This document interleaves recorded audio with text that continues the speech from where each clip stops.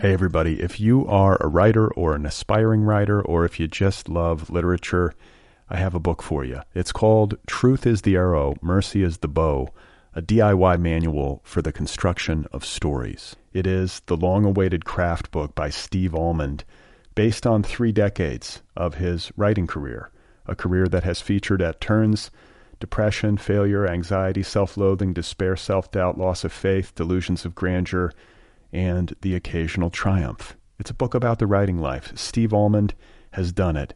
He has embraced it, the full catastrophe, and he has lived to tell about it. The Boston Globe says, quote, "This isn't just a book about writing, it's a book about honesty." And Richard Russo calls it, quote, "one of the best books on writing I've ever read. It's also the funniest by a country mile." Once again, it's called Truth is the Arrow, Mercy is the Bow, a DIY manual for the construction of stories by Steve Almond, available from Zando. Go get your copy right now, wherever you buy books. Hey folks, today's episode is brought to you by BetterHelp Online Counseling. Is something bothering you? Are you freaking out about the pandemic? Is something preventing you from achieving your goals? Have you ever struggled with writer's block? I have, but guess what? BetterHelp Online Counseling is here for you. Get connected with a licensed professional therapist in under 24 hours and get the help you need in a safe and private online environment. No waiting rooms, no traffic. It's convenient, professional, and affordable, and it's available for clients worldwide. Whether you're dealing with depression, stress, anxiety, trauma, family stuff, LGBTQ matters, whatever it is, BetterHelp has licensed professional counselors ready to assist you. Anything you share is confidential, and please note this is not a crisis line. Best of all, listeners of this program get 10% off your first month by visiting betterhelp.com/otherppl. Again, that's betterhelp, HELP.com/otherppl. Get 10% off. Get some help, all right? Okay.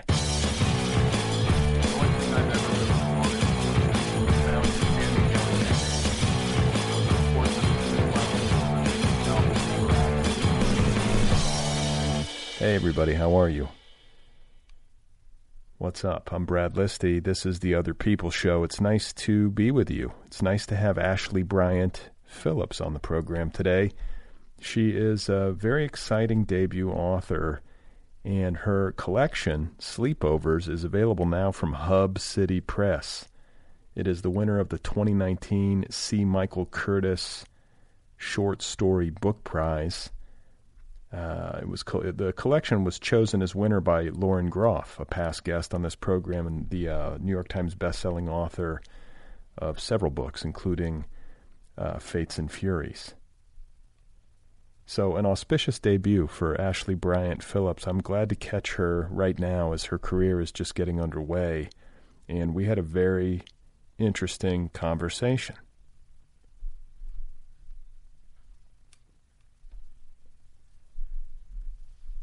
Today's episode is brought to you by Grey Wolf Press, publisher of Post-Colonial Love Poem, the new collection by Natalie Diaz. The New York Times Book Review says, quote, "Diaz's collection is no doubt one of the most important poetry releases in years."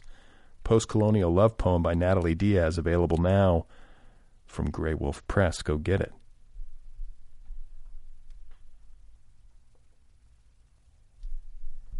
So I know that the pandemic is not over, and yet things are opening again. We're in this weird kind of in-between state, I feel like. And also kind of a, what's the word? There's just a lot of there's a lot of variability in terms of geography, like how people in different places are responding to this. I think in general people are at the point where they're just ready to resume their lives in a kind of unilateral way. And I get that on a certain level, but I'm also troubled by it in terms of the threat that it poses to vulnerable people in particular, vulnerable communities, the elderly and the disabled and so on. But,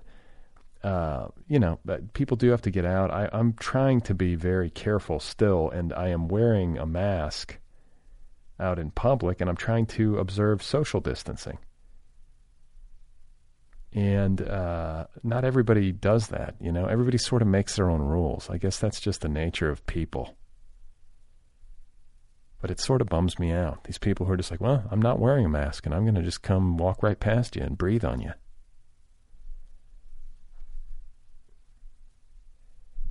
Something I do like about masks, and I did not think that I would, is I like how I can't see people's mouths. Like I like this whole thing where we can't see each other, like in full.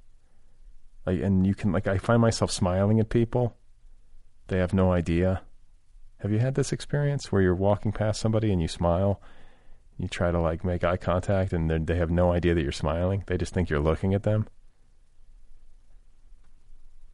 And then there's also something that's kind of like there's kind of like a masquerade ball effect. Sometimes, like, you know, you see people and you're like, wow, it's a handsome man. Or is he handsome? Maybe it's, you know, who knows? Maybe just his eyes are nice. Look at this lovely woman. I think she's lovely. She's got a cool mask on. I feel like people are sort of getting into their masks. Maybe this is like a Los Angeles thing, but people are trying to accessorize, make some sort of statement.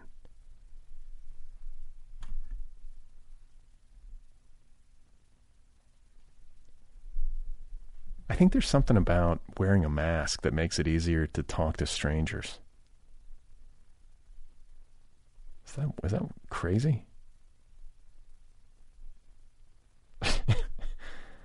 I think there's something fundamentally absurd about a mask. You just go out and, you know, try to make everybody feel a little bit better about the situation. I think that's maybe what I'm getting at, is that I feel like there is extra incentive within me to say hello to people and be friendly because of the mask thing. I want to try to like put people at ease.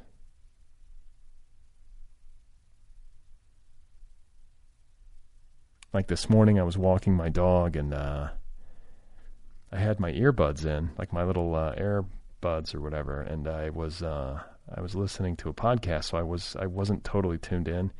And she's off of a leash. She'll stay with me, but if she has to poop, sometimes I'll lose track of her, you know, because I'm listening to music or I'm listening to a podcast or whatever it is.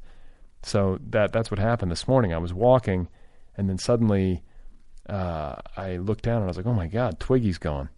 And I turned around and I looked back up the trail, and I see her trotting towards me. And then behind her, there are two young ladies walking together. They're hiking together. And from behind my mask, I called out and I said, you know, "Excuse me, like, did my dog just poop?" And these young ladies were like, "Yeah," you know, and they kind of pointed to where she had been. And so I jogged back up and I was like, "I'm sorry, you know, wearing my my earbuds or whatever." And so I clean up, because I'm also a responsible pet owner. I'm not just going to leave that out there. I will go to extraordinary lengths to take care of that, just so you know. Like if I forget a baggie, sometimes I'll walk out of the house and I'll forget a bag. And I'll be like, you know, 6 blocks from home before I realize it. And then Twiggy will do her business and I will walk back home, get a baggie, and then walk back 6 blocks to, you know, I will do that. And especially in times of COVID, you can't really borrow a bag from somebody. I mean, I guess you could, but it's sort of a risk. Anyway, just to get back to my original point about how, you know, you try to be friendly during the pandemic, I ran back up, I cleaned up, and then I was like hiking back down, and I was moving kind of quickly because I had to get back for something. And I passed the young ladies again who had sort of notified me. And as I was passing them, it's kind of awkward, you know? It's like, oh God, you have to go pick up some poop, and it's like always a little weird. Why is that embarrassing for me? I find that embarrassing when someone like sees my dog poop and then I've got to go clean up. It's like embarrassing for me. But I was like, I was walking past them and I'm holding the baggie. And I was like, thanks again. And they were like, no problem. And then I was like, I couldn't have done it without you. There was like a light chuckle.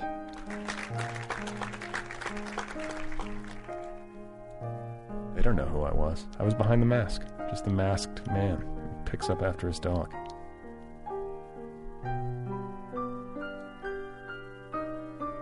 My guest today is Ashley Bryant Phillips. Her debut story collection, Sleepovers, is available now from Hub City Press. It is the winner of the 2019 C. Michael Curtis Short Story Book Prize, selected by Lauren Groff. This is a critically acclaimed, buzzy debut collection by Ashley Bryant Phillips. Again, it is called Sleepovers. Are you ready for this? Here you go. This is Ashley Bryant Phillips. You know, because people would ask me, they'd hear my accent and they want to know where I was from.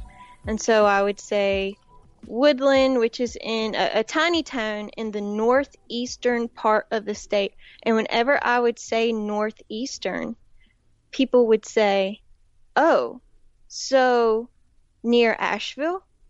No, and Asheville's not in the northeastern part of the state, is it? No, it's not. It's not. So see, you passed the test, but like the other folks up here, I would have to very kind of like nicely, I would make this map in the air between me and them and kind of like distinguish what's the northeast versus where Asheville is, like pretty much in the southwestern part of North Carolina. So that's really funny. And what about like this is a small town that you were raised in. This is like population less than 1,000. Oh yeah. It's like I said, it's in the northeastern part of the state. It's on the Virginia border. I was actually born in a Virginian hospital because my mama thought it was nicer than the one that we had in the neighboring county. My county doesn't have a hospital. So yeah, extremely rural. I looked up some statistics so I could quote them on the phone for you. And I just pulled them up from like census.com or whatever. Let's see, there are, in my home county of Northampton County, there are 19,000 people, about 41 people per square mile. It's 40% white, 58% black. 50% of the population have broadband internet. Wow, these are some real stats we're getting. Yeah, 80% high school education is the highest education they have. 12% have a college bachelor degree, and the poverty rate is about 25%. Yeah, and probably rising as we speak with COVID. Yeah, and these kind of statistics are they're pretty consistent, not only with my home county, but many of the counties in northeastern North Carolina, many of the counties in eastern North Carolina, as well as southeastern Virginia. So, yeah. Oh, but as far as like, you've heard of like Raleigh, right? Yeah, of course. Okay, so Woodland's like an hour and 45, 2 hours, depending on how fast you drive, kind of northeast of Raleigh. But then it's also the same distance from Richmond, Virginia. So, a middle of the nowhere place between two really nice cities. Yeah, like mid-sized cities, but being 2 hours from either, 2 hours from either one of those, you're out in the sticks. I mean, as much as one can be in modern America. That's a rural upbringing. And I should say too, like, I'm thinking back on all of the hundreds of conversations that I've had on this show over the years, And I'm like searching my brain for one where I spoke with someone who had a Southern accent. And I think you know Come this. on. I'm serious. I'm serious. And I think that, I mean, I think my family history. My roots are in the South. Louisiana. My parents. I grew up spending a lot of time in the South. All my relatives live down there still, and a Southern accent is nothing new to me. But I think of like American literary culture, and obviously it has a rich Southern tradition. But I also think of like I don't know. There seems to be like concentrations of writers in like coastal media hubs and stuff like that, and I don't know. I'm sure I've talked to somebody, but there haven't been that many. And I feel like part of the project that the larger project that your work is moving toward is to try to give voice to the place that you're from and the people that you grew up with, and people who are often not represented in American literary fiction. Is that accurate? Well, that's beautiful. Yes, that's exactly that's part of my mission. That's part of I feel like I have this. I mean, this is going to sound silly, but I mean, maybe it has to do with the way I was raised and like the stories I heard, or like, I don't know, going to Sunday school and hearing all the crazy magical stories in the Bible. But I do believe that I have a talent and a gift, and it happens to be that I'm from this place that nobody's ever heard of, and a place that's its own self-sustained world. I never knew anything outside of it until I went to college. I'm very thankful I went to college. And it made me aware that not only do I have this talent and a gift, but I need to use it to create awareness of places like mine, because a lot of people are hurting and struggling there, and it's not their fault. Everyone's doing the best they can, and especially after the Trump election, folks want to scapegoat rural people. And yeah, like I myself, I was raised in a situation where we didn't have access to the best health care. Mental illness, everyone's just trying to do the best they can. Not only good health care was scarce, but quality education was scarce as well. So when I went to college and I started meeting people who were making fun of folks like where I'm from, making fun of people where I'm from. Like to your face. Yeah, country bumpkins or rednecks, or maybe not even to my face, because I don't know, like when I went to college, I don't know why, but I feel like I decided I was going to cling to home and represent home at school. I feel like a lot of rural kids who come from backgrounds like mine that are very religious, very conservative, racist, whenever they go away to college and the rest of the world opens up to them and they realize everything they've been taught is wrong or backwards or outdated, I mean, I can speak for my own self. It feels shitty. It feels really bad. Where did you go to college?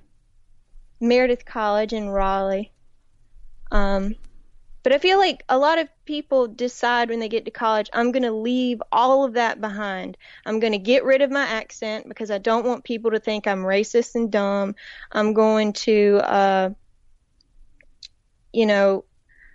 adopt this whole new lifestyle, leave home behind. I don't know, I guess I loved my family in my home too much.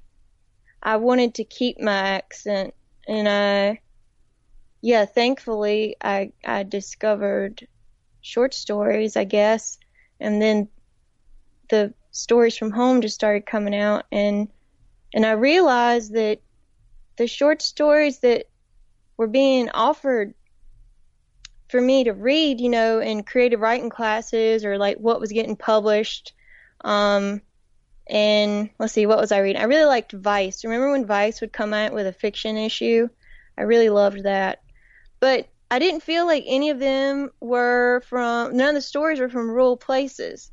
And I was like, well, here's another reason why I should write. Here's my mission. This is part of my mission. So yeah, you hit it right on the nose. Hey everybody, if you are a writer or an aspiring writer, or if you just love literature, I have a book for you. It's called Truth is the Arrow, Mercy is the Bow, a DIY manual for the construction of stories. It is the long-awaited craft book by Steve Almond, based on 3 decades of his writing career, a career that has featured at turns depression, failure, anxiety, self-loathing, despair, self-doubt, loss of faith, delusions of grandeur, and the occasional triumph. It's a book about the writing life. Steve Almond has done it. He has embraced it, the full catastrophe, and he has lived to tell about it. The Boston Globe says, quote, "This isn't just a book about writing, it's a book about honesty." And Richard Russo calls it, quote, "one of the best books on writing I've ever read. It's also the funniest by a country mile." Once again, it's called Truth is the Arrow, Mercy is the Bow, a DIY manual for the construction of stories by Steve Almond, available from Zando. Go get your copy right now, wherever you buy books.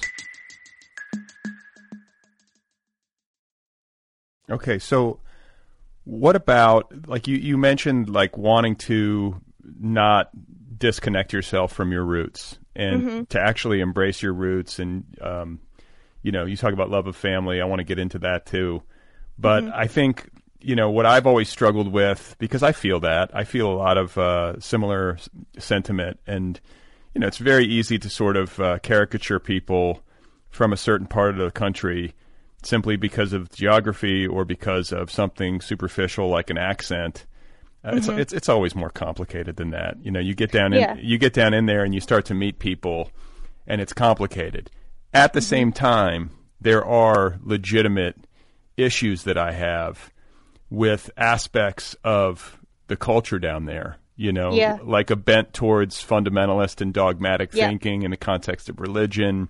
Obviously, racism is super virulent still and a big problem and detestable and disturbing, especially when you think of it existing in your own bloodline. That's something like I think I'm always going to wrestle with and worry about.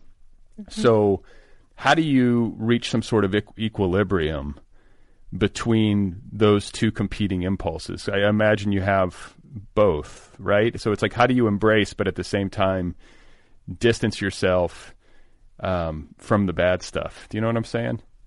Yeah, it's going away to college helped. But it still hurt because while I was away in college, I was having all these opportunities none of my family members had. Like I was so excited to see this whole new world. I was dragging my suite mates to go visit like the mosque, to go to the Sikh temple, to go eat Afghan food, to go eat sushi. I was trying to literally devour as many new cultures and sights and sounds as I could. And that was so exciting to me. And I would go home and I wouldn't be able to tell my family about that because there was no way I could, well, first of all, there was no way I could explain it to them that they would fully understand it. But then furthermore, like, they weren't even interested in hearing about it to begin with. So I would try, but it was just like me kind of talking to a wall, and that hurt. And anyway, that was hard. No, I understand what you're saying. I think I think what you're speaking to, And I've recognized some of this in my own family, not necessarily with me personally, but generationally, with like my parents or my dad in particular. When you travel a long distance, like educationally, socioeconomically, from the place where you started, there can oftentimes be a separation that happens, not because of some sort of willful act of, wanting to move away, but rather just as like a natural course of things, and it becomes, I think, a little bit stressful, and it limits, I think, like you said, some of the ways in which you can communicate right with your own family members, simply because they don't have context, or the limits of their experience are confined to the town that you grew up in and to that particular region. And if you're out exploring the Sikh temple in Raleigh or traveling around elsewhere and having, experiences that they simply just don't have any frame of reference for, you're going to have to sort of leave that to the side and talk about other stuff. Yeah. I mean, it's gotten to the point where, it's mostly kind of like I talk about my family with them, the weather, maybe what they're watching on TV. It's really funny. My mama's always trying to get me on The Voice. She the last time we talked on the phone, she told me that because of the pandemic, they're now doing auditions through the phone. And so she was trying to get me to call in to audition over the phone. Why, can you sing? Yeah, I mean, yeah. I grew up singing in the church, and like my mama, she sang in the church. She's in the choir. But then I have like it's kind of a long story, but I think it's a pretty good one. The college that I went to, was a women's college, and like many small private women colleges, there's like a lot of these sorority like traditions, and I didn't participate in any of them. I thought they were really silly. I would rather spend my time, going to see the local rock band shows in Carrboro, whatever. But all the girls on my hall were very invested in these traditions. They were like really silly. Like every year, instead of having a homecoming football game, right, because we don't have a football team, Meredith College would have this thing called corn husking. And every year, so freshman through senior year, they would compete with each other in all of these kind of like Olympic games. And the different competitions would be broken down into categories like hog calling. So like a representative from each class would get up in front of the whole school and like holler for a hog. Another one was called like lip syncing. I don't know. They had a apple bobbing. That was one of them. Anyway, so once a year at these events, there was always a singing group who would sing songs during the Cornhusking Olympic event. And you could only be in that singing group if you graduated in an even number year. And like I said, I wasn't involved in any of those silly traditions, but my suite mates and my roommates were. And they knew that I was a good singer. And they told me that if I didn't try out for that singing group, then they were going to be really disappointed in me because I didn't have any school spirit. So I went and auditioned, and it was just like American Idol. There was all these girls trying out for these 5 very coveted spots. And I learned that each of the 5 spots had like a representative style and color that they were supposed to wear, and like a certain type of personality you were supposed to fill, and also a nickname. And all of these nicknames and personalities and colors have been passed down for generations from the original singing group on campus. And the singing group was called the Bathtub Ring. And so I showed up at the audition, and I ended up making the final cut. I ended up in the group, which was insane. There was other girls in there who really knew a hell of more about like the Bathtub Ring than me. And they were like crying on the floor and everything because they didn't make it to the final cut. And yeah, so then after I made it to the Bathtub Ring, I was chosen as the personality named Ralph, and I had to wear the color yellow. And then we would sing like folk versions. Like, I don't want to say a cappella because that makes it really nerdy. Because, you know, most a cappella groups, they have like a percussionist, and then they have all sorts of people doing things like boom, boom, boom, boom, boom, boom, boom, boom. Like, we never did that shit. We were just like 5 female voices harmonizing together, kind of like in an old traditional folk style, you know, like mountain music or like, back home country people, you know? Like Gillian Welch or like the, like Oh Brother, Where Art Thou? Yeah. You know, sort of thing. Yeah, so that was really fun.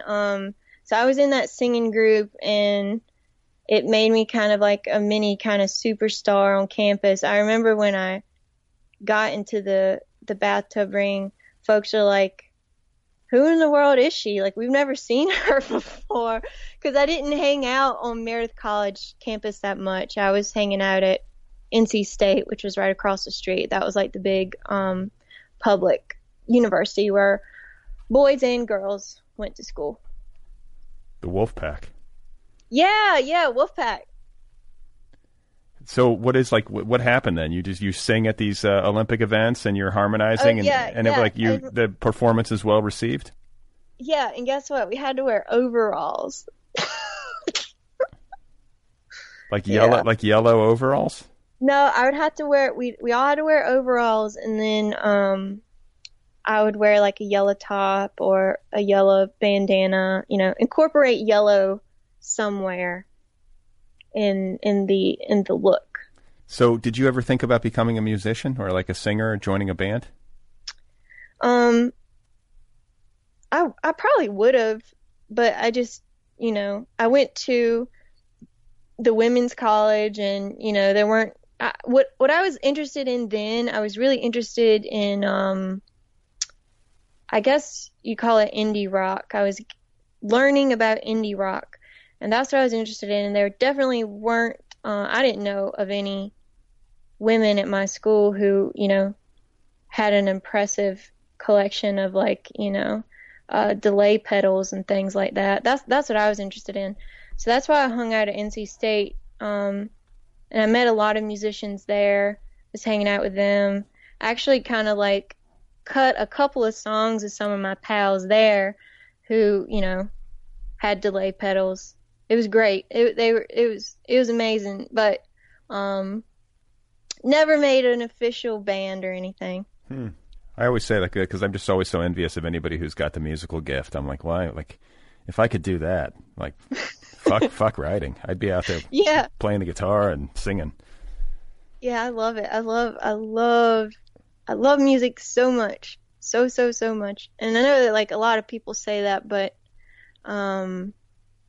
I don't know if it goes back to being brought up in the church. And like I said, my family sang every Sunday. I know a lot of people, when they go to church, they just hold the hymns in front of them and just kind of like move their mouths. That was me.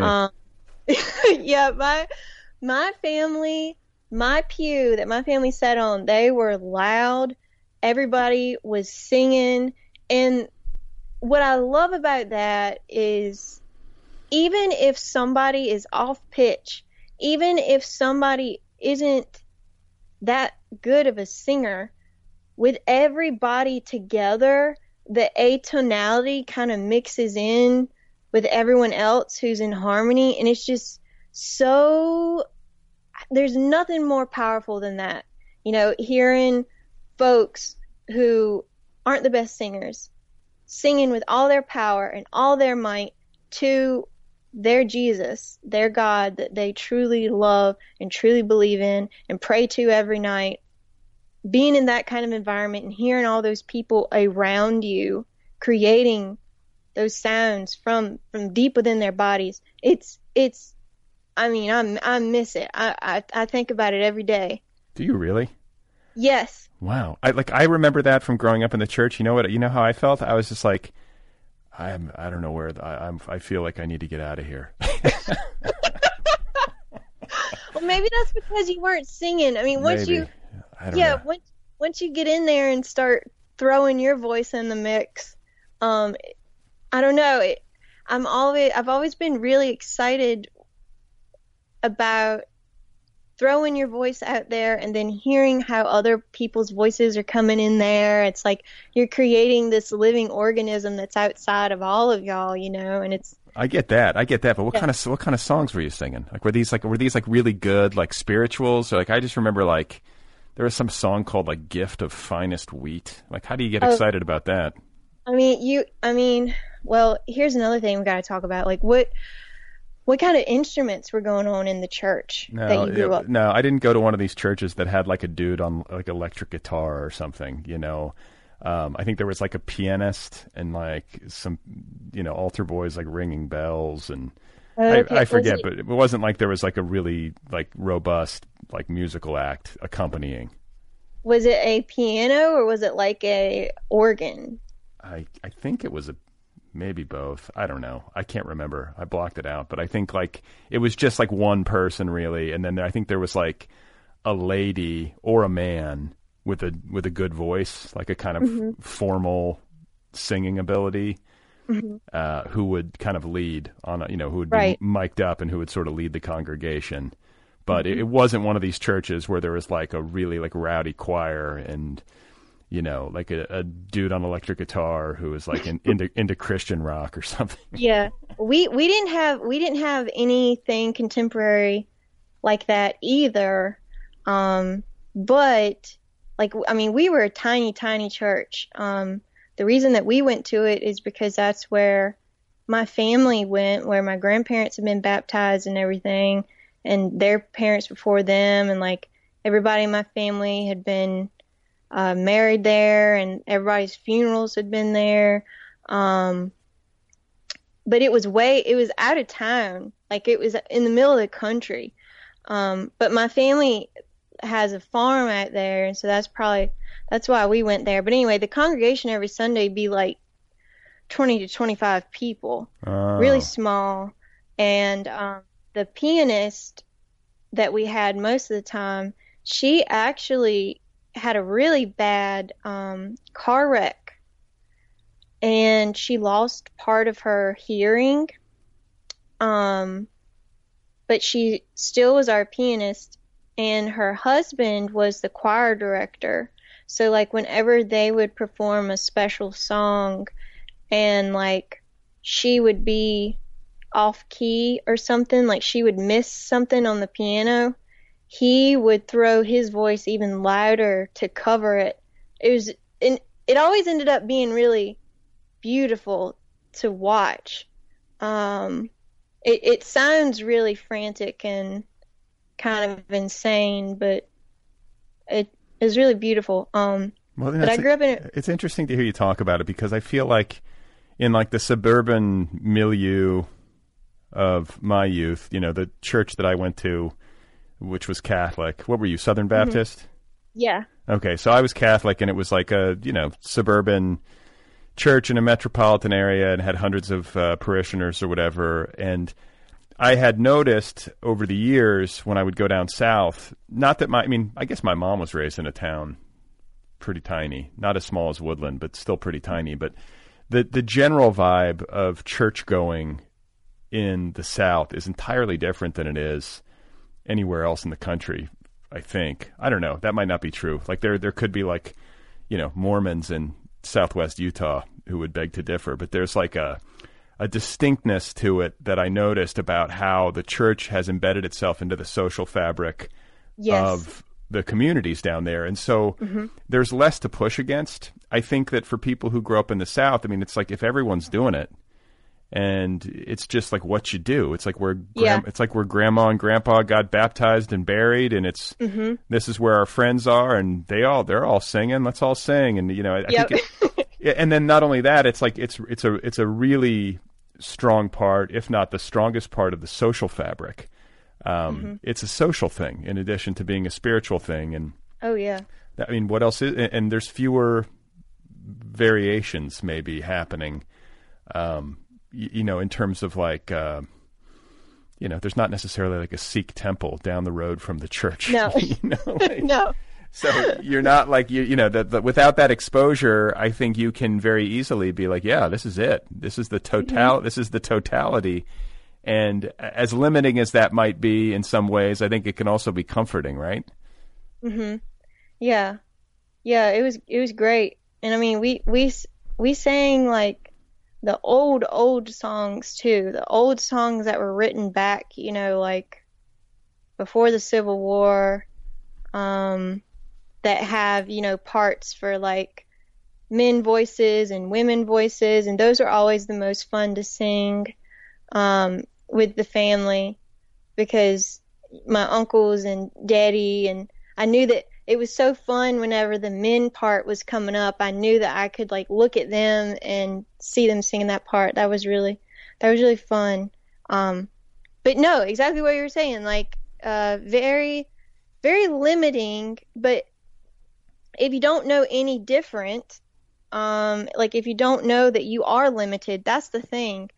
I never knew that I was limited or how much I was limited until I left home. I remember I came home for a visit one time, and I was talking to my mama, and I was kind of asking her why well, here's how it started. I said, Mama, I didn't like how the preacher said it would be better if, like we didn't have President Obama, that President Obama was Muslim. I said, he shouldn't have said that at the end of the service. I don't agree with that. That's not right. I don't think he's Muslim. He's not Muslim. And so then I said, Mama, why do you think we go to that church? And she said, well, it's a church that I was raised in. It's a church that, my mama went to and her family before her. And we've always gone to that church, and it's where all our friends are. Exactly what you were saying, a minute ago. And then I said, well, Mama, like, if we were raised in a tiny community in China, we would probably be going to a Buddhist temple. Or if we were from a tiny village in Saudi Arabia, we might be going to a mosque. And you know what she said? She said, not necessarily. Yeah, I've had that same thought.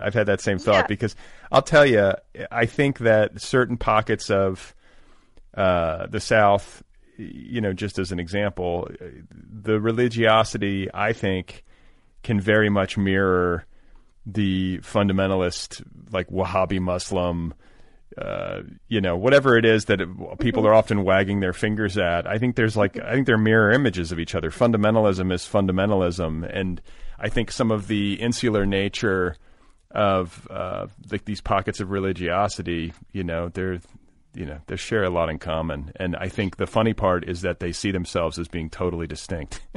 Yes.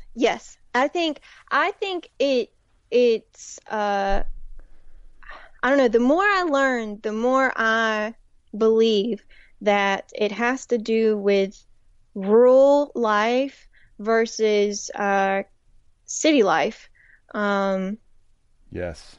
Yeah, I think that's the defining factor for me. No, I couldn't agree more. I mean, I think I've heard this said, among the punditry here and there. There's all these different ways that I think people want to bifurcate American life. It's like these kind of like shorthand tendencies: red versus blue, right. North versus south, right versus left.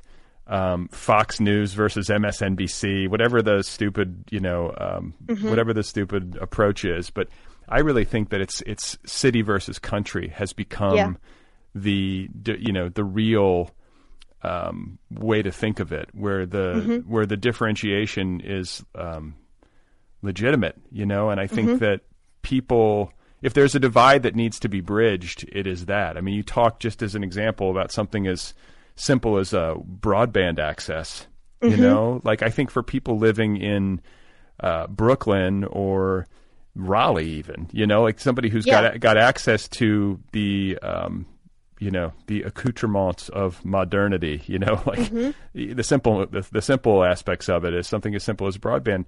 They might not even be able to conceive of what life is like for somebody living out in the middle of nowhere in northeastern North Carolina who doesn't even have like a dial-up, or maybe that is what they have. I mean, and doesn't necessarily have access to any kind of proper medical care or a proper public library or education. All these ways in which I think. I guess we're getting into socioeconomics. It's like, certain people have access to opportunity and that's their world. And then other people, their world, those kinds of opportunities don't exist. And so they have to, I guess you just learn to adapt, or you don't know what you don't know. And I think that what happens in the long run is that it becomes difficult for these different groups of people to communicate with one another. And and understand where they're coming from, and they lose a sense of common humanity. Yep, exactly.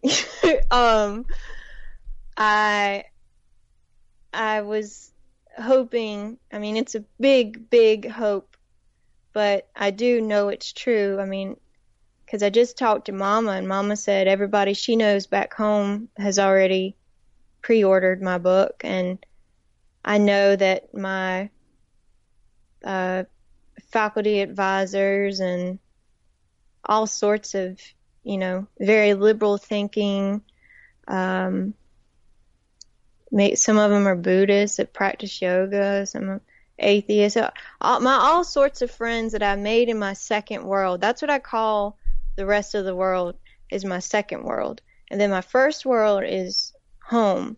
Everybody in my second world and everybody in my first world, I wanted them to be able to sit at a table together with my book. I wanted that to be something that they could come together on and enjoy, or find things in it that they were moved by, some sort of commonality. I wanted my advisor, who was brought up, Jewish in New York City, to really relate to my character, Donnie Dunlow, when he catches his bass. I wanted my cousin back home who farms, and I wanted him to really feel good and relate to that character, Donnie Dunlow, when he catches his bass. You know what I mean? It's probably a really big hope, but I can at least aspire to it. And if I don't, then I'm not doing the right kind of work. No, it's a star to steer by. I think that's great. To have it as kind of a guiding principle, and I don't know, it's good to have a big ambition and to want your work to be this kind of bridge. Like, what I keep thinking to myself is how charitable you sound. Like, I think I have more bitterness than you do about my roots. You seem to have like a nice relationship with it, like an understanding of the not so great, but an ability to forgive, and a real embrace and a real ability to see the good that I could probably stand to have a little bit more of. Yeah, well, for me, it comes down to opportunities. Like, I can see if, maybe if my cousin who suffers from schizophrenia, maybe if he had been diagnosed correctly in the very beginning when he was young and given the proper treatment and given the right support system, maybe he would have been all right. I see the same for, my sister who struggled with a learning disability throughout school. Maybe if she would have gotten the proper treatment, she would have been able to succeed in going off to a 4-year university like me. met someone who was from the outside world. The second world. The second world. She could have enjoyed more. But, that didn't happen. I see it as, I guess I see how things can be fixed, and in that way I'm not so angry about it. But it's still, I mean, But wouldn't that piss you off even more? It's like, God, I mean, somebody's got schizophrenia or somebody's got a learning disability. Mm-hmm. A child, and simply because they live in some rural part of the country, in the quote unquote richest country in the history of the world, like, why would we not have resources ready to allocate to a child in that situation? Like, that to me is infuriating. Right. I'm trying to get you as angry as I am, Ashley. Well, it does. I mean, for these reasons, it hurts me to talk to my family, because I'm aware of this whole other world, all these other possibilities that could have happened, that, maybe they do dream of them, but maybe they don't. And the fact that they don't, it's like they're in another world. I hate to use the word ignorant, but I mean, that is kind of what it is. Well, I think it's actually like it's kind of an ugly sounding word, but but definitionally, mm-hmm. It doesn't mean stupid, which is a big point of distinction. It just means being unaware, and not knowing what you don't know. And it's exactly this unawareness.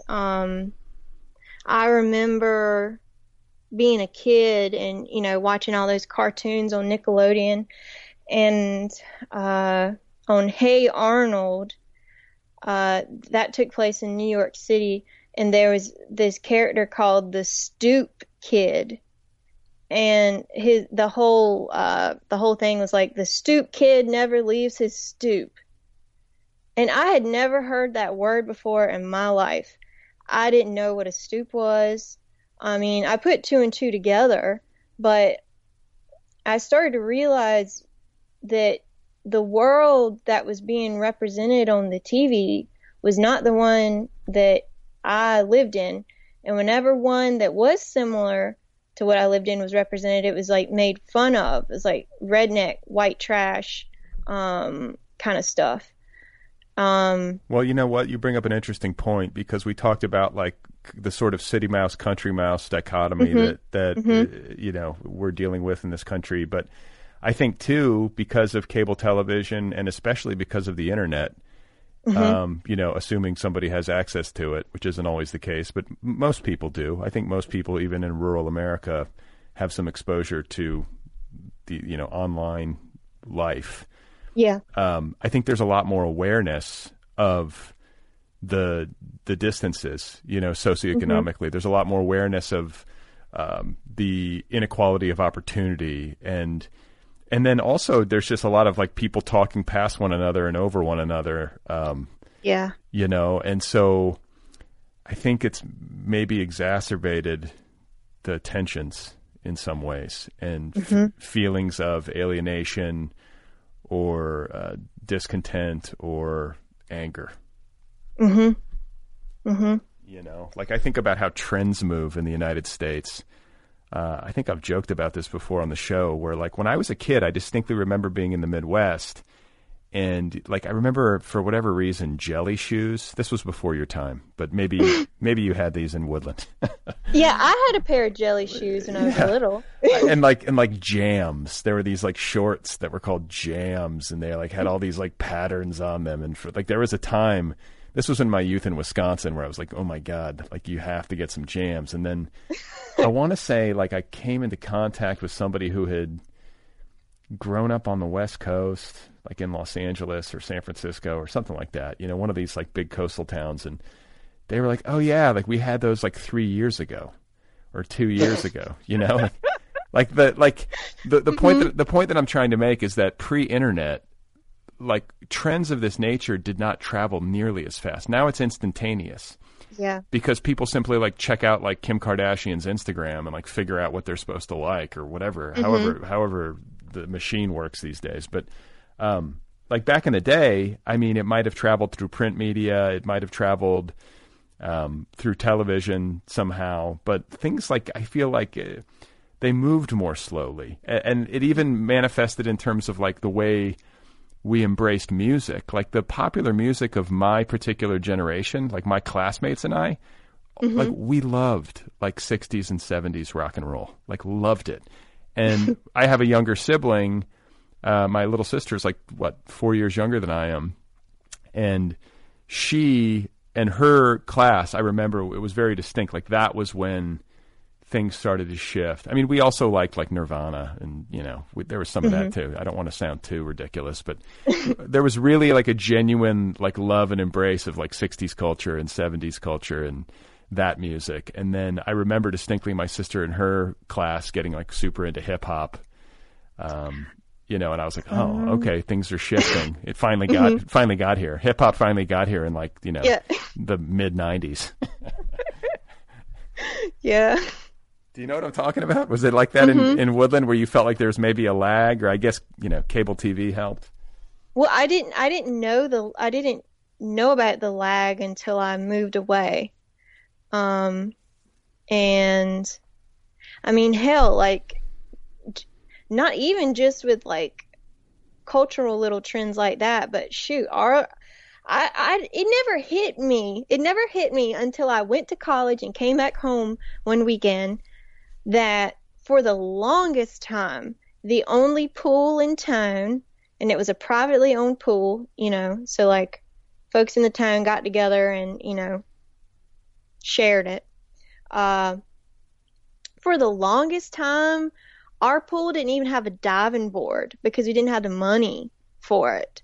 And looking back on it now, like there were a lot of fundraisers. Like when somebody needed help paying for a funeral, we threw a spaghetti supper or a barbecue chicken or pork chop fundraiser, or like a gun raffle where some local gun shop would donate a couple of guns, you know. Always fundraising for people in the community.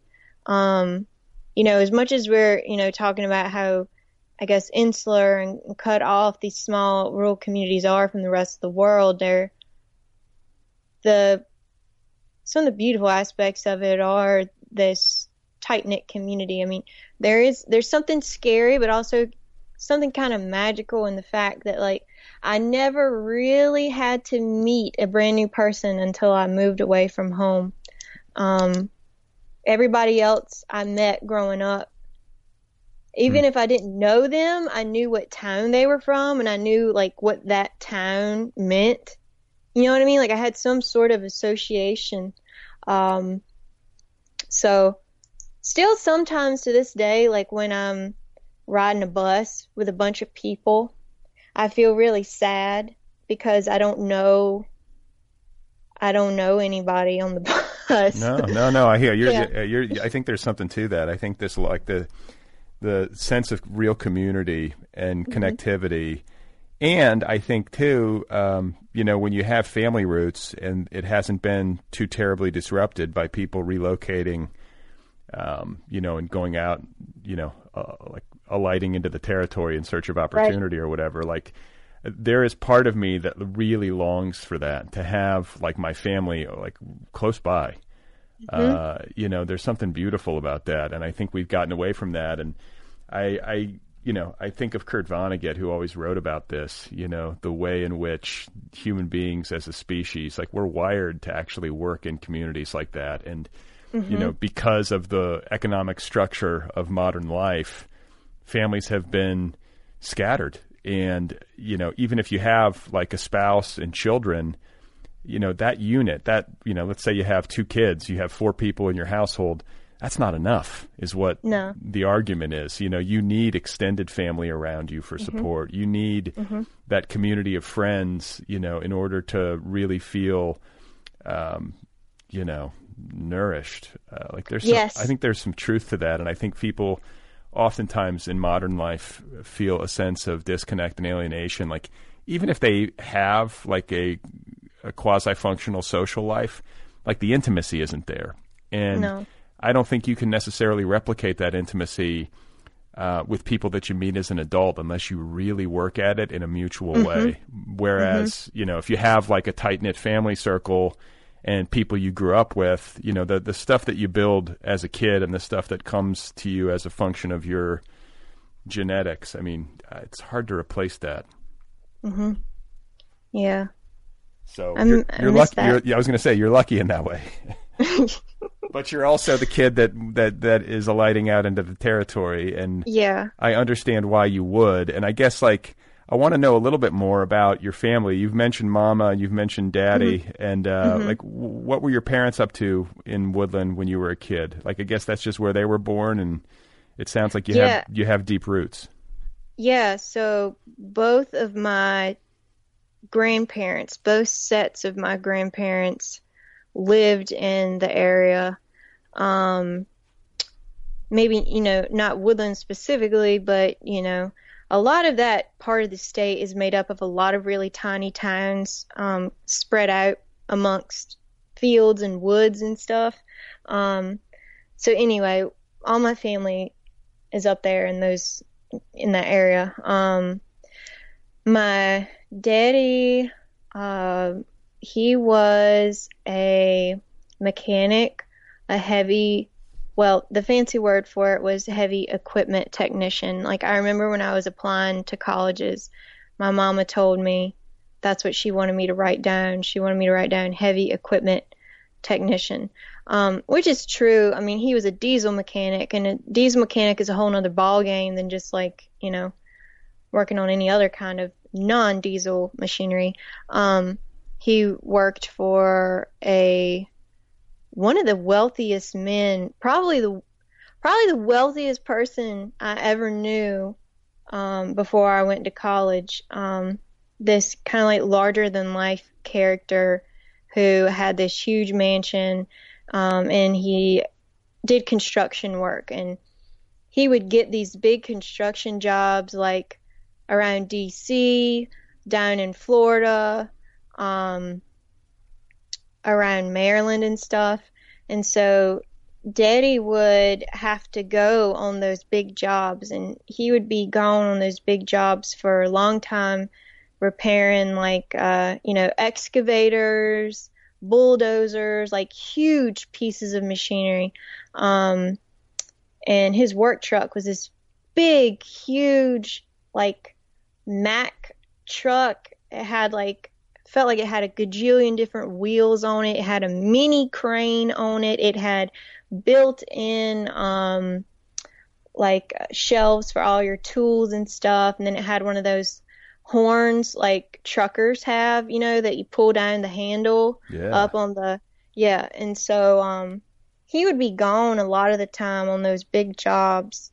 But then whenever he was home, like that was really exciting. But then whenever he was home, there was always people in the community that needed like an air condition looked at, or their something was wrong with their alternator, or they needed something looked at on their tractor. You know what I mean? So he was always busy. Is he still with us? No, he passed away in 2017, December 2017, from early onset Alzheimer's. Ugh. And he was diagnosed right before my senior year of college. And then after I graduated from my MFA, I got a phone call from my sister, and she was basically telling me like, hey, like Daddy's deteriorated so much, like don't come home and see him. I know how you are. You're not going to be able to handle it. And then I asked her, I was like, well, have you, when's the last time you went to see him? And then she said, well, I've been praying and praying and praying about it, and I've made peace with the Lord, and I've decided I'm not going to go see him anymore. I don't want to remember him like that. And as soon as I heard that, I knew I had to move home to be with my daddy, to take care of my daddy the best that I could. I was terrified, not only of having to address all of that, you know, because the whole time I was kind of developing as a writer and like trying to date and trying to have fun in, you know, my college years, and like trying to be an MFA student and really just trying to do the best I could. I was grieving, you know, and that was really difficult, and kind of like knowing what was going on at home, but also knowing that I had to do well in school to move forward. It was very frustrating. So anyway. Yeah, it's like you're trying to leave orbit, but like the gravity is pulling you back down. You know? Right. And so I moved home, and that was really scary, because I never ever, like I told you, like from the time I went to college, so excited to see this whole new world. I never thought that I would move back there. But I had to, and I did, so that's what I did. And he passed away, and then Joey ended up moving there. But that's like another different story. But Joey Grantham, the social media director for the Other People podcast. Yeah. But I can tell you what my mama did if you want, or I can keep. Yeah, ask me another. No, please. Okay. What about Mama? Okay, so growing up, my mama was a probation officer, and that was kind of fun because we would go out to Walmart or something on the weekend. We would go out somewhere, and there would be someone that didn't look familiar to me that would just come up out of nowhere and call my mama Miss Phillips and hug her and thank her. And as little girls, me and my sister, you know, we learned to just kind of like watch this. And then in the end, Mama would always come over and say, that's one of my former probationers, or like, I had their son on probation, or, you know, I had their sister on probation, that kind of thing. She has a very, like, she's a very loving person. She loves to give love. But then after my daddy got sick, he had to stop working, because what was happening was he was having trouble getting to the construction sites, and he had always been so good with directions. And my mama told me, like, we think your daddy has a brain tumor. That's what she told me. And so I was expecting it was going to be some kind of cancer diagnosis, you know, and then it ended up being that. So daddy had to stop working because, you know, you can't have Alzheimer's and be working on heavy equipment machinery. Right. And then mama stopped working to be home with him, with kind of like this romantic idea of like, I'm going to make the most of, you know, our last lives together. And then next thing I know, you know, daddy deteriorates very quickly. He ends up in a, you know, local nursing home. And then, you know, I'm away in grad school trying to turn in these stories and, you know, just trying to do the best I can. And mama's like, I'm having to file for bankruptcy, and we're losing the house that you grew up in, and I'm really struggling. And it was really rough. It was really hard. And in the midst of that, like, yeah, I'm, like I said, turning in short stories. All of them are in the collection. After daddy was put into a home, mama kind of picked up work the best she could. You know, she couldn't get hired back as a probation officer. They had filled that position. And so she got a job. There's not a lot of job opportunities there to begin with, but she got a job working at the local pharmacy. and then also working at the ABC store, which some states in America have ABC stores, and basically that's just where all of the liquor is sold. And so she worked at one of those. And that was scary too, because back home there aren't a lot of jobs. Poverty is pretty high. There is crime. You know, like I grew up hearing stories and driving by houses where, like, you know, children killed their fathers, or like, you know, angry coworkers killed someone else, or there was like a drug situation. And, you know, it's not the safest area. So while I was away in grad school writing all the stories, like I was worrying about mama being at home working at the ABC store, hoping that she's not getting robbed, because the ABC stores get robbed pretty often. And when I moved back home after my MFA, where did you get your MFA? Wilmington, the University of North Carolina at Wilmington. So not that far from home, but still farther than Raleigh. Wilmington is like 3.5, 4 hours from home. But, you know, like I was fending for myself and struggling to pay rent and working all the time. Because, you know, like everybody in that mode, like at that point, my family was kind of just like fending for themselves the best they could. Yeah. I was working in a record store down there. Well, I had a lot of jobs down there, but one of them was working in the record store, and that was fun.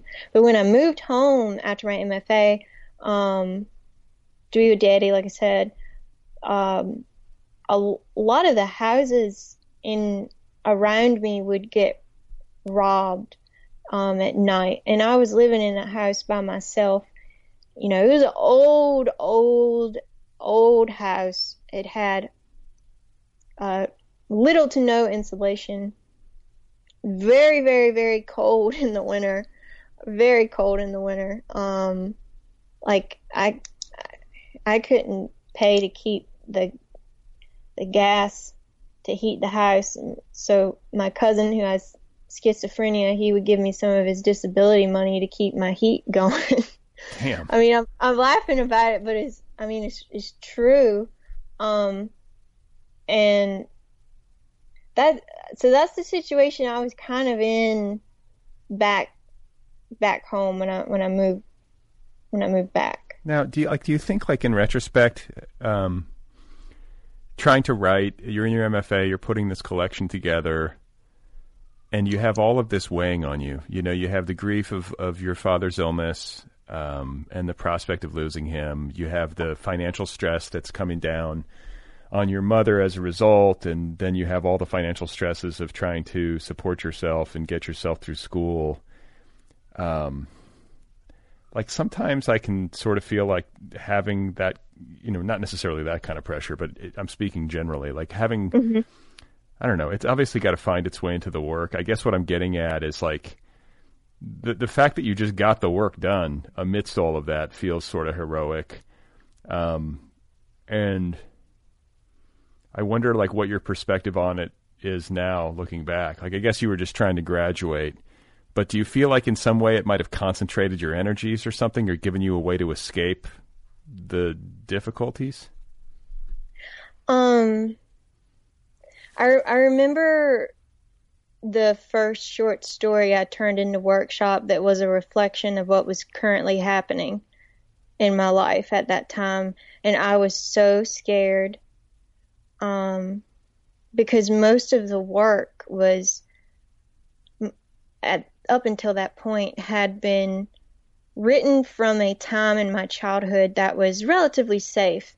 You know, like in the collection, there's a lot of little children narrators, or characters from my life that I observed as a child. 'Cause my childhood was a good, safe time, pretty much. And I remember turning in that story, and I'd never written anything like it before. I was uncertain about it. It ended up being the last story in the collection. And then after that, I started to write more, kind of reflecting what was going on in my current life. And that it felt really freeing in a way. But yeah, I don't know if that answers the question really. No, I mean, it kind of does. I guess. I guess the end result is that you got your book done, you know, and it happened. And I don't know. I guess everybody is dealing with stuff one way or another, but Hmm.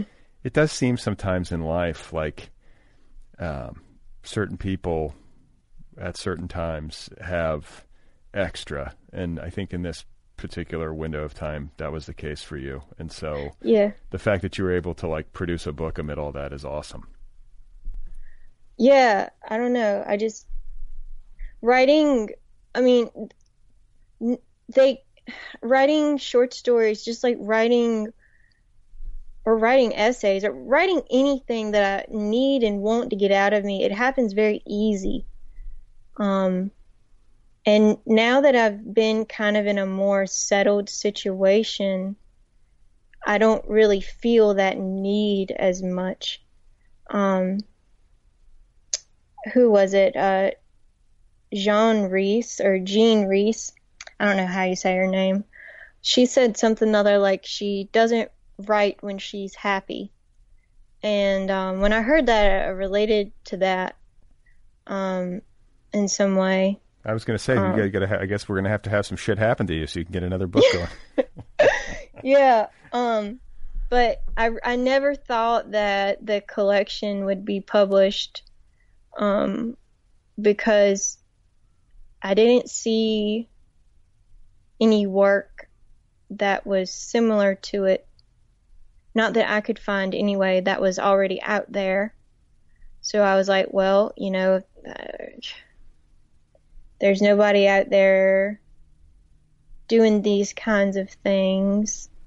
What kind of chance does that put me at? And I really, I submitted to the Hub City Press prize because I knew, Daddy had died. I had struggled to find any work back home. The little work that I did find, even though it was well paying for the area, because I had student loans and everything else, I wasn't ever going to get out from under there. So I really needed the money from that prize in order to go somewhere, in order to get out. So I threw whatever news stories I had written after my MFA program into my old thesis of short stories and rearranged them, sent them off to Hub City, said a big prayer, hoping that Lauren Groff would like them. And that's what happened. And I feel really lucky and really blessed. Because I feel like if I would have I feel like if I would have gone the more traditional route and I have an agent now, but I feel like if I would have done the agent and then the agent would have, sent it to some of the big New York City places, I know this for a fact. I feel this with all my heart. They would have shaped it into something different. And the fact that Hub City published it with that prize is just great. They believe in rural voices, and so I lucked out. So where is Hub City Press based? In Spartanburg, South Carolina. Okay, and then Lauren Groff, just for people listening, the best-selling author of Fates and Furies and other books, she judged the prize, correct? Yeah. So, pretty great to have her support. That doesn't hurt, and it's got to feel good. And to just, to win a prize, shit, that's gotta be so exciting. Yeah. Yeah, so then we got the money and then rented the U-Haul and found this affordable apartment in Baltimore. So here we are. So you win this literary prize, and that's literally your ticket out of Woodland into the big city, into like the second world, as you call it. Yeah, the second world again. So that was wild. Never lived in a city this big. Still getting used to it. Don't know if it's my favorite. But I'm just thankful, trying to live in the present, you know. And now COVID hits and everything's upside down. I mean, Jesus, it never stops, you know, right? Yeah. Well, what's wild is that we kind of picked this spot because we knew that my book would be coming out. And we were like, Baltimore would be a great location because I could zip up to New York or zip over to Philly or DC. You know, it's a hell of a better location than Woodland for going on a book tour. And I love reading so much. I feel like that's being able to read in front of an audience. That's just as important as someone sitting down, you know, to read your work independently. I feel like maybe it's even more important. I don't know. Maybe that's like my, you know, being raised in the church, listening to the preacher tradition, talking, you know. Yeah, maybe. Well, and I think too, you have like you can sing, but you also have like a good voice and like the accent. There's something very like Sissy Spacek in what was that Terrence Malick movie, like Badlands or whatever, like the narration. Do you know what I'm saying? Mm-hmm. And I feel like if you do, are you doing an audiobook version of this? Yeah, I'm hoping to get down to Asheville to do the talking book. Yeah, because you should read your own stories. It would be a crime to have an audiobook version of your collection that's not in your voice. Yeah, that's one thing that I wrote in my contract with Hub City Books. I said I have to read the audiobook version, and if I don't, I have to approve you know, whatever actor reads it. So what actor would you want if you could pick one? Oh my God. Well, I have to say that I saw this is funny. I saw Shia LaBeouf in that film, The Peanut Butter Falcon. And The Peanut Butter Falcon, it was a small film. It was made by two guys from Manteo, North Carolina, which is in eastern North Carolina, but like on the Outer Banks. So that's like a whole nother world, but still close to me and where I grew up, because we went to the Outer Banks every summer. Amazing film. Shia LaBeouf plays this down-home guy from Manteo, and he's got this amazing accent, and I would love him to read some of the male characters in Sleepovers. You know that I saw Shia LaBeouf jogging around Los Angeles not too long ago, shirtless. I should mention this. Oh my gosh!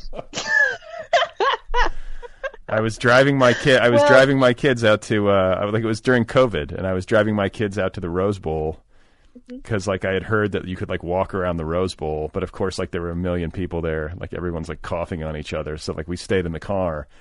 And I'm like driving around like the Rose Bowl loop, like a 3-mile loop around the stadium, and there's like all kinds of people kind of walking the loop and jogging the loop, and among them was a shirtless Shia LaBeouf. Oh my gosh! I did not talk to him. I can't remember. Yeah, I can't remember if he's shirtless in The Peanut Butter Falcon or not, but that's a good movie. You ought to see that movie, the Peanut Butter Falcon. It's very good. I would have enjoyed seeing him shirtless. I may have even hollered at him, like all the disrespectful boys I hated who hollered at me when I was growing up. Well, it's called retribution, Ashley. It's karmic balancing. Yeah. So I want to talk to you a little bit more about your childhood, and in particular, like the if there were pivotal moments or decisions or people in your life that set you on the course that you're on to get out of there. And to get on this literary track. Like, there's something unlikely about somebody who grew up in a place that is so cloistered and is not necessarily like a bastion of educational opportunity and so on and so forth. Like, what was it that turned you on to books? Who was it that turned you on to books? Were there authors that you got into as a kid that sort of lit the way for you? And then how did you decide to get off to college? Were there teachers in your life who sort of like pushed you or recognized ability in you that you might not have recognized yourself? Yeah. So, I didn't really read a lot growing up. I didn't grow up in a household where there were books. My mama didn't really read. My daddy grew up with kind of like undiagnosed, untreated dyslexia his whole life. And I remember when I learned how to read and write, he was such a sentimental person. He would always love to write special notes in people's birthday cards, like at the end, he would always want to write something special. And I remember being a little girl and helping him spell what he wanted to say. That's the kind of like environment I grew up in. I guess as far as like reading and writing goes, but I grew up in such a vastly magically rich oral tradition, insanely rich, because as you know, like small town people, they can spin a yarn about the neighbors and the neighbors' grandparents and the fields and the trees and the aprons and the trucks. I mean, anything. Everything has a story. Especially too when your family members grow up in that environment too. Like history kind of like doubles over on itself, and you're growing up in this environment where not only are you hearing these stories about your grandparents, but whoever's telling you the story is like, oh yeah, this bowl you're eating out of, that's the same one they ate out of. And you see that bed you're sleeping in, that's the same bed that they slept in. And it creates this idea that like time, you're like living in the past or something. It's real, I don't know. So that's going on. That's super rich. And nobody's really reading anything. My Aunt Darcy loves to read Amish like romance novels and things like that. So every time we would take a trip to a new town. By the way, Amish romance novels. It's got to be hot.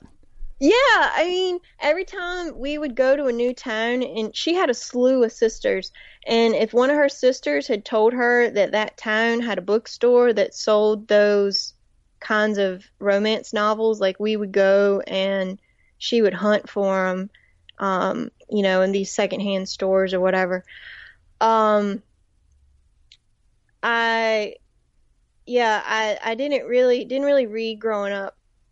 And then I guess I remember being affected though by the stories that I heard. Like I loved hearing stories, and when I was in, I guess like 7th or 8th grade, maybe this speaks to the kind of education I had. Like when I was in 7th or 8th grade, the English teacher, she had a record player, and she would play records of the important, I don't know, whatever she wanted us to study. And I remember when she played A Telltale Heart by Edgar Allan Poe. And after that, I was like, holy shit, like this is what short stories can do. Like this is what literature can do. That's a Baltimore guy right there. Yeah, it is. So got an Edgar Allan Poe connection. But after that, I wrote though. I remember when I was 7, I saw the mountains for the first time. My Aunt Lily and Uncle Elmer took me to the mountains, And I came home and I felt so overwhelmed about it. And I wanted to remember that feeling for the rest of my life. And I got out a piece of paper and I wrote down how I felt about it. And then I like folded it up a million times and I put it in the back of my drawer because I guess I saw from movies, like when you do things like that mean a lot to you, you're supposed to like tuck them away like something secret, you know? Right. But that was like the first time kind of like I wrote of my own free will about what I wanted to. And then my Aunt Darcy, the same one who loved the romance novels, she gave me a diary, I guess around the time I heard Telltale Heart on that record player. And I really took to writing in my diary. Because at that point, you know, I was starting to get interested in things that people around me weren't interested in. Like what? Like music, I guess, like, the devil's music? No, I spent a lot of time with my Aunt Darcy growing up. And she would always play Hank Williams and Patsy Cline. And around this same time, one of my cousins, she turned down a proposal from a rodeo bull rider.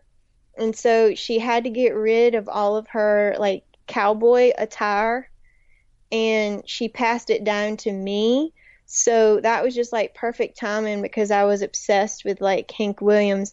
And so I would go to school wearing these high-waisted Wrangler jeans and her hand-me-down cowboy boots and like huge ass belt buckles, you know? And that was me as an adolescent when like everyone else around was listening to Nelly and Ludacris. Yeah, I guess that's how I was I was different. I don't know. I think you had some good taste. I love that old Hank Williams. And... No, I mean I love it. I love it too. Still love it. Anyway, so I started writing in my diary. My diary became my best friend. And honestly, I think because I spent so much time writing alone for myself, you know, by the time I started turning in my papers, you know, junior, senior year, my teachers were like, Ashley, you have a very distinctive voice. I love reading your book reports. You know, every time I get my pile of book reports turned in, I always pull your paper to the front so I can read it first because I can't wait to read it. So I started getting encouragement. And then my senior year, my French professor said that, he said it. He said, you're a writer. And I couldn't believe it. I didn't think I was, you know, like at that point I started reading Rolling Stone magazine, getting, you know, liberal ideas about things. I voted for Obama. That also made me different from the environment that I was growing up in. I saw writers as like these beings from this world that I wasn't a part of, who had access to all this knowledge and things that I didn't know about. So, I thought writers were, you know, like the people who wrote in Rolling Stone magazine. So when he called me a writer, that blew my mind. And then I went to college and, I went to the same college that my mom's mom went to. And that was a big deal. My grandmama, she was like the first one on that side of the family to go to school. And she was only able to go because her younger brother dropped out of school himself, dropped out of high school to take over the farm after their daddy had died. Like their daddy died, she needed to keep going to school. younger brother drops out of high school to keep his sister in school, right? You know, like sacrificing for the family, you know. Um, and that grandmother, she died before I was born. And so me and my sister were kind of brought up in this mythology of who our grandmother was. Um, you know, we would play in her clothes. We would love to eat the same foods that she loved to eat. We just we relished in hearing every story we could about her. Um, so from the very beginning, my family, even though they had never gone to college, they knew how important Meredith College had been to my grandmama and how much she loved it and how much that opportunity meant to her. So they kind of like instilled in me that like that was the end all be all golden standard. I needed to go to school there because I would love it. Um, I only applied to two schools, and that's the school that accepted me. So I ended up there. Um, and then when I was there, maybe because of my diary writing or whatever, but same thing, my professors were pulling me into their office and like, hey, are you an English major? You should be an English major, or you should turn this in to get published on the college, at the college magazine, the college newspaper. Um, I had never taken a creative writing class before. So then I took a creative writing class and started learning like what short stories were and all the things you could do in short stories. And then once I started writing them myself and figuring out all the different ways I could write about my experience, that really excited me, and I kind of took to it.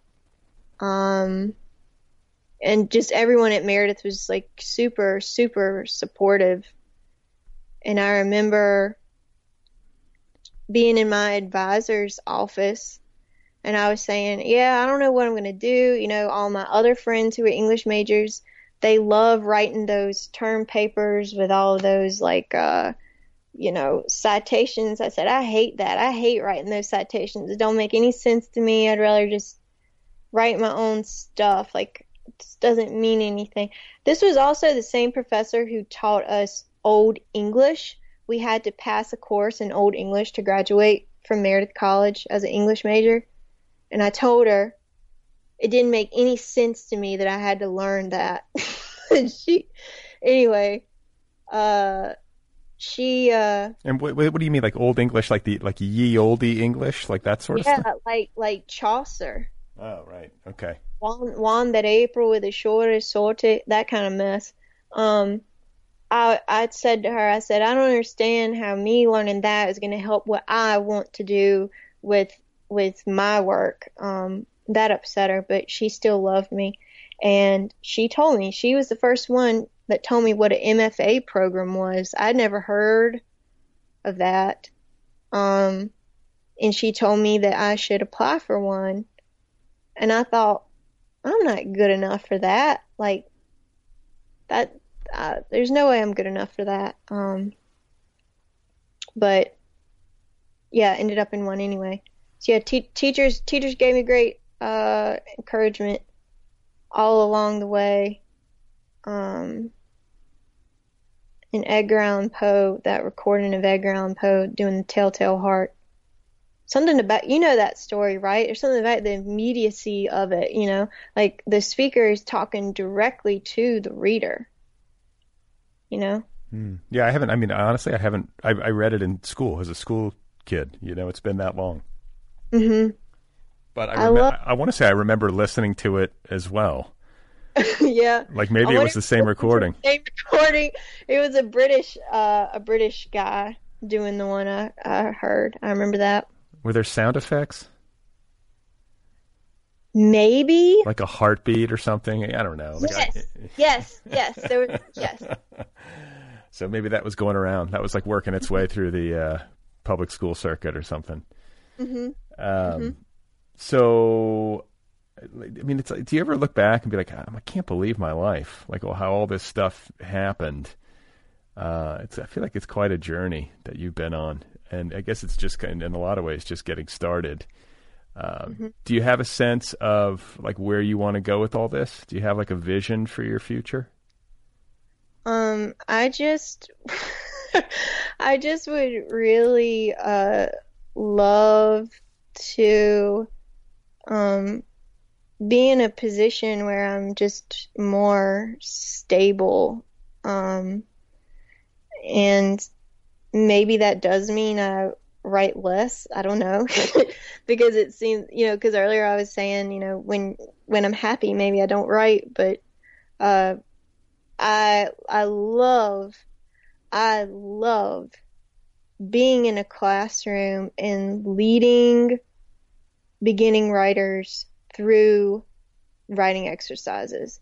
There's nothing more thrilling than being in front of a student who has no idea of the capabilities of their voice and showing them how powerful it can be.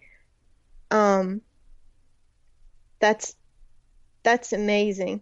So you want to teach? Yes. And so I'm just hoping maybe one day, the luck of the draw, I'll be able to teach fiction somewhere.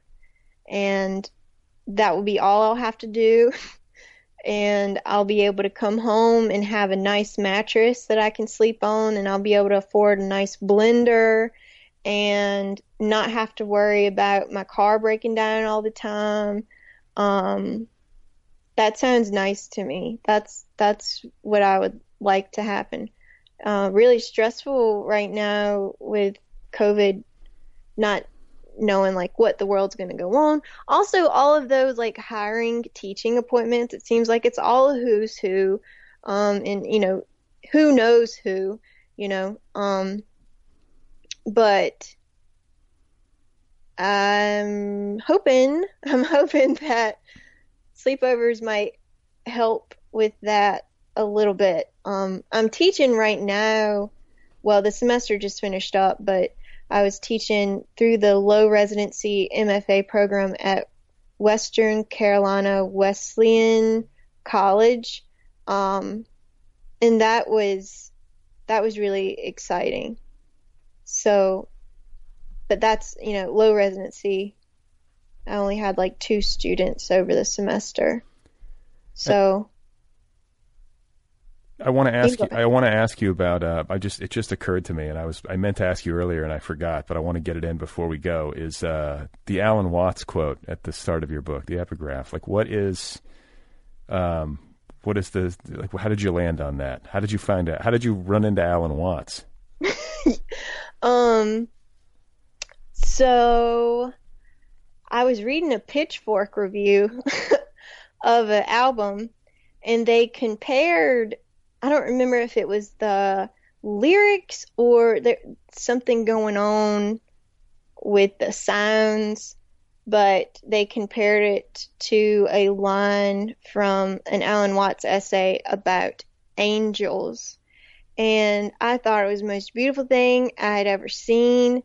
And so I immediately looked up who Alan Watts was, ordered The Wisdom of Insecurity, and that book helped get me through um, all that time when I moved home to be with Daddy.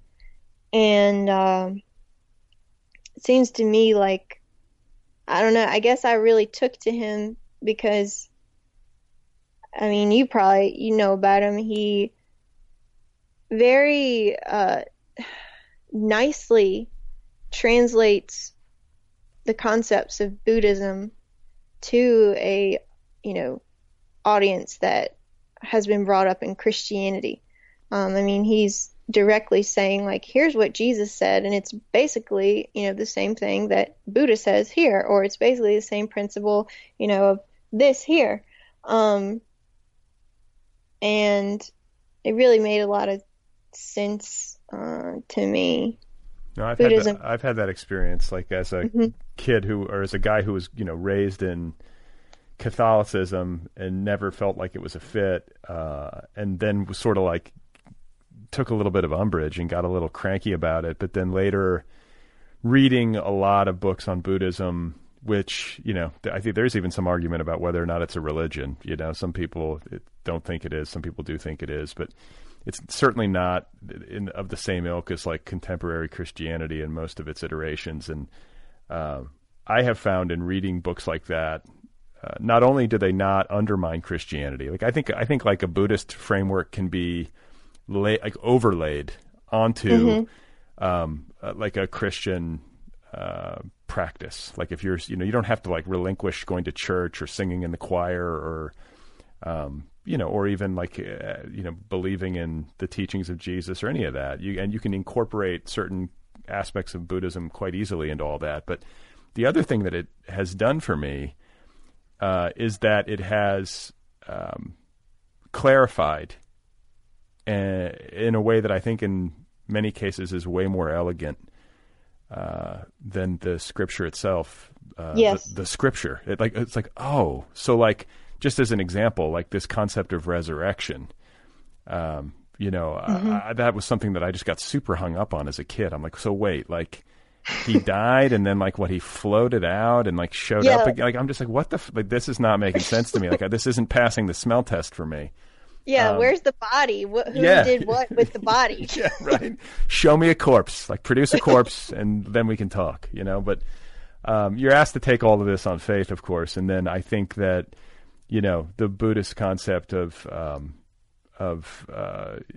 non-self and I guess reincarnation, just the notion of how do I put this? It's always so hard to talk about this stuff without mangling it, but basically the idea that there is not annihilation, that there is only state change, and that, like if there's a cloud in the sky one day and then the next day there's a blue sky, it's not like it's not like the cloud got annihilated. It just turned into either condensation or rain and is now the river.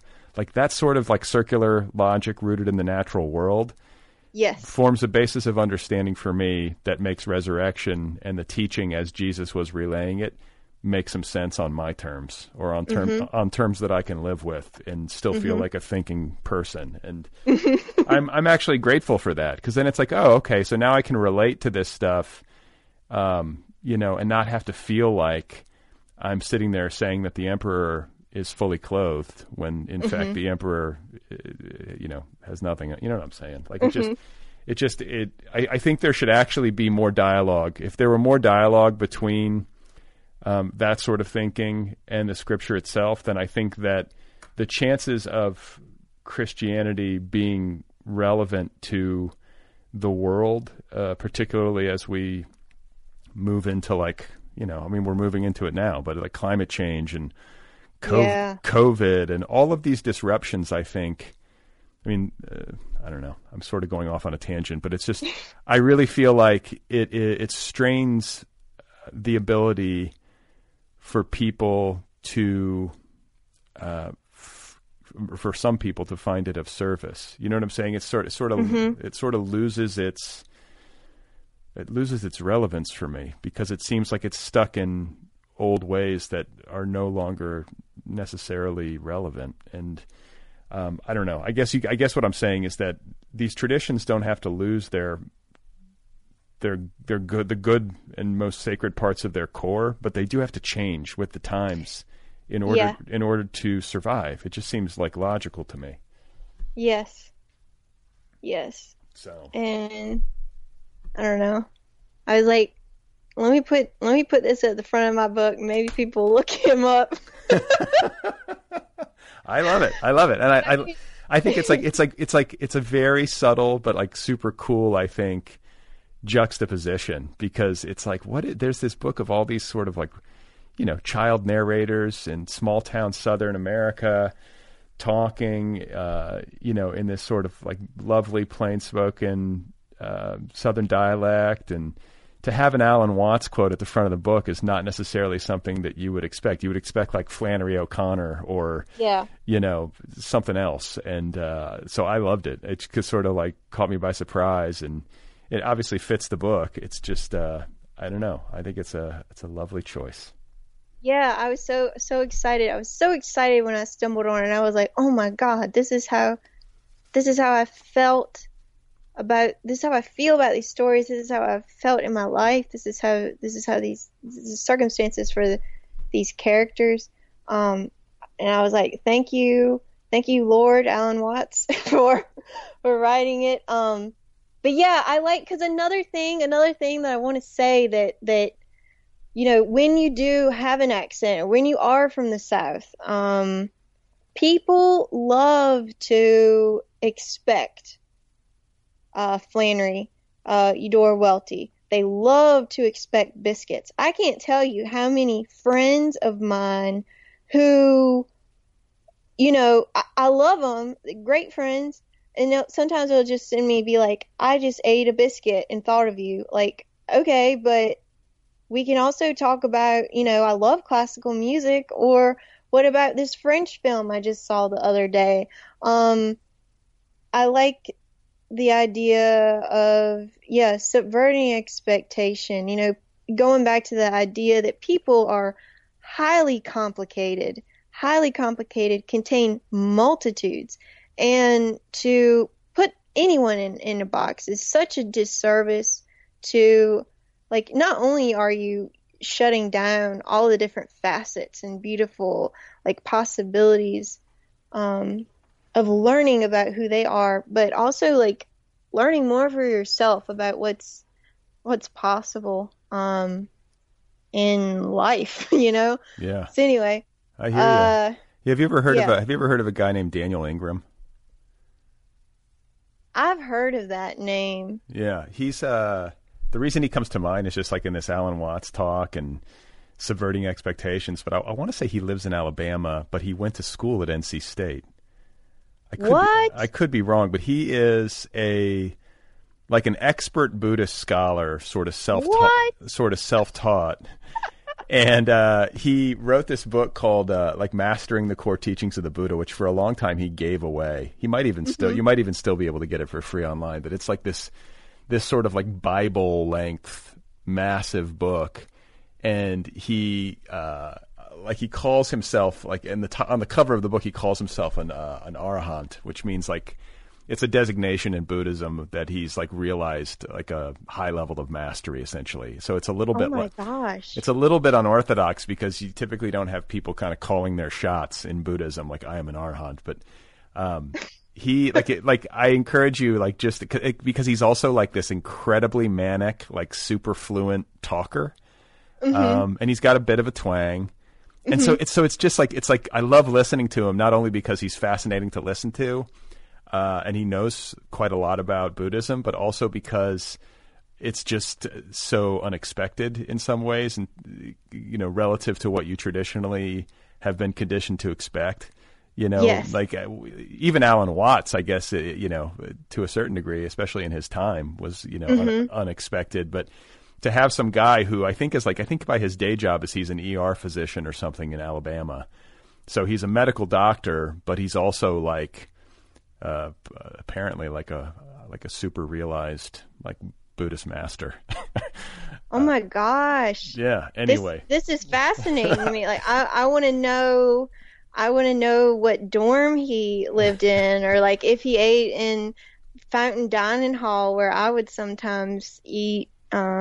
Look up like a podcast or like a YouTube video and listen to an interview, and I guarantee you'll be like, holy shit. Like, I want to say he did an interview, like Dan Harris, the ABC news dude. He's got he's got a Buddhism podcast called 10% Happier. He did a good interview with Daniel Ingram, and then there's also one called Buddhist Geeks. Like, they interview him, and I think they're sort of like in league with him, but like an unusually good talker. I'll put it to you that way. A very, very big Go Pack energy, honestly. Yeah.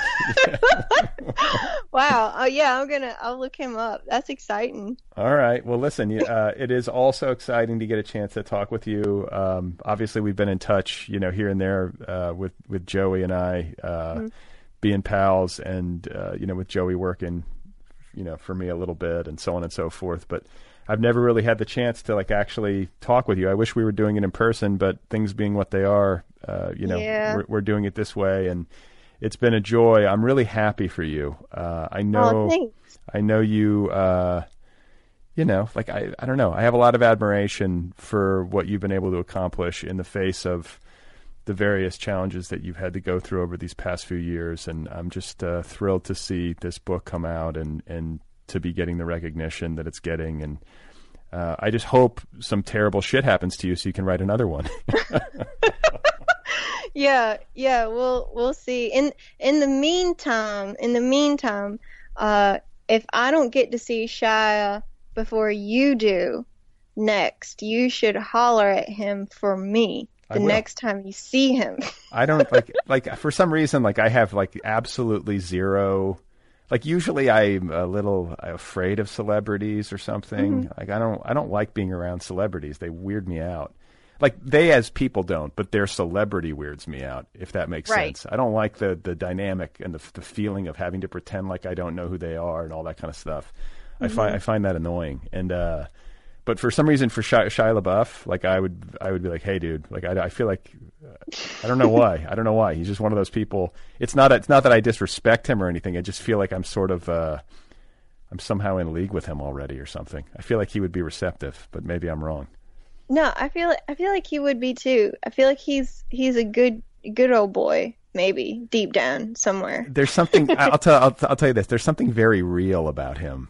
Yes, that's what it is. And I think I also think he's a hell of an actor. I think he's like he's like one of those dudes who like, it's like the whole thing where they lose weight for a role and they almost die. Like I feel like he's willing to almost die for a role. Yep.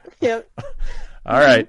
Well, listen, great talking with you. Congratulations again. And, best of luck out there in Baltimore. Thank you, Brad. And, I hope you have a good afternoon out there. Love to all your family and little Twiggy too. Okay, there you go. That is Ashley Bryant Phillips. Her debut story collection is called Sleepovers. It's available from Hub City Press.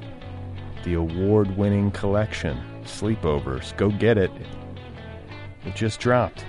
It just happened. Ashley Bryant Phillips can be found on Twitter. You can follow her there at Woodland Raised. You can find her on Instagram too. Once again, the collection is called Sleepovers, available from Hub City Press. Go get your copy.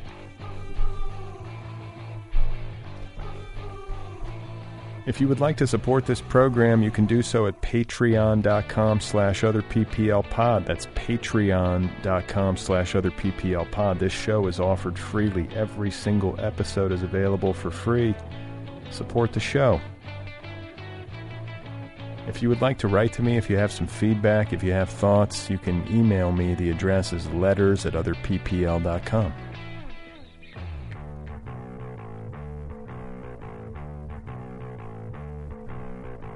Don't forget, this podcast has its own official app, the Other People with Brad Listy app. It's free. Available where you get your apps.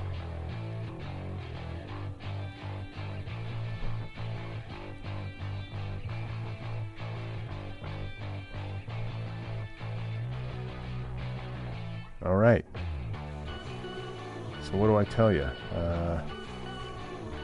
Coming up, some of the guests who are in the pipeline. Everything got jumbled with the protests, and the calendar got all mixed up. I'm not entirely sure, but I've got Meredith Tallison, Joseph DePrisco, Genevieve Hudson, Brady Hamas,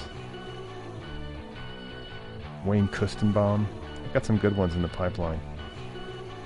What else? I have... what else do I have? Hang on. Oh yeah, Brian Allen Carr too. Got some good ones. Okay. Wear a mask. Pick up after your dog.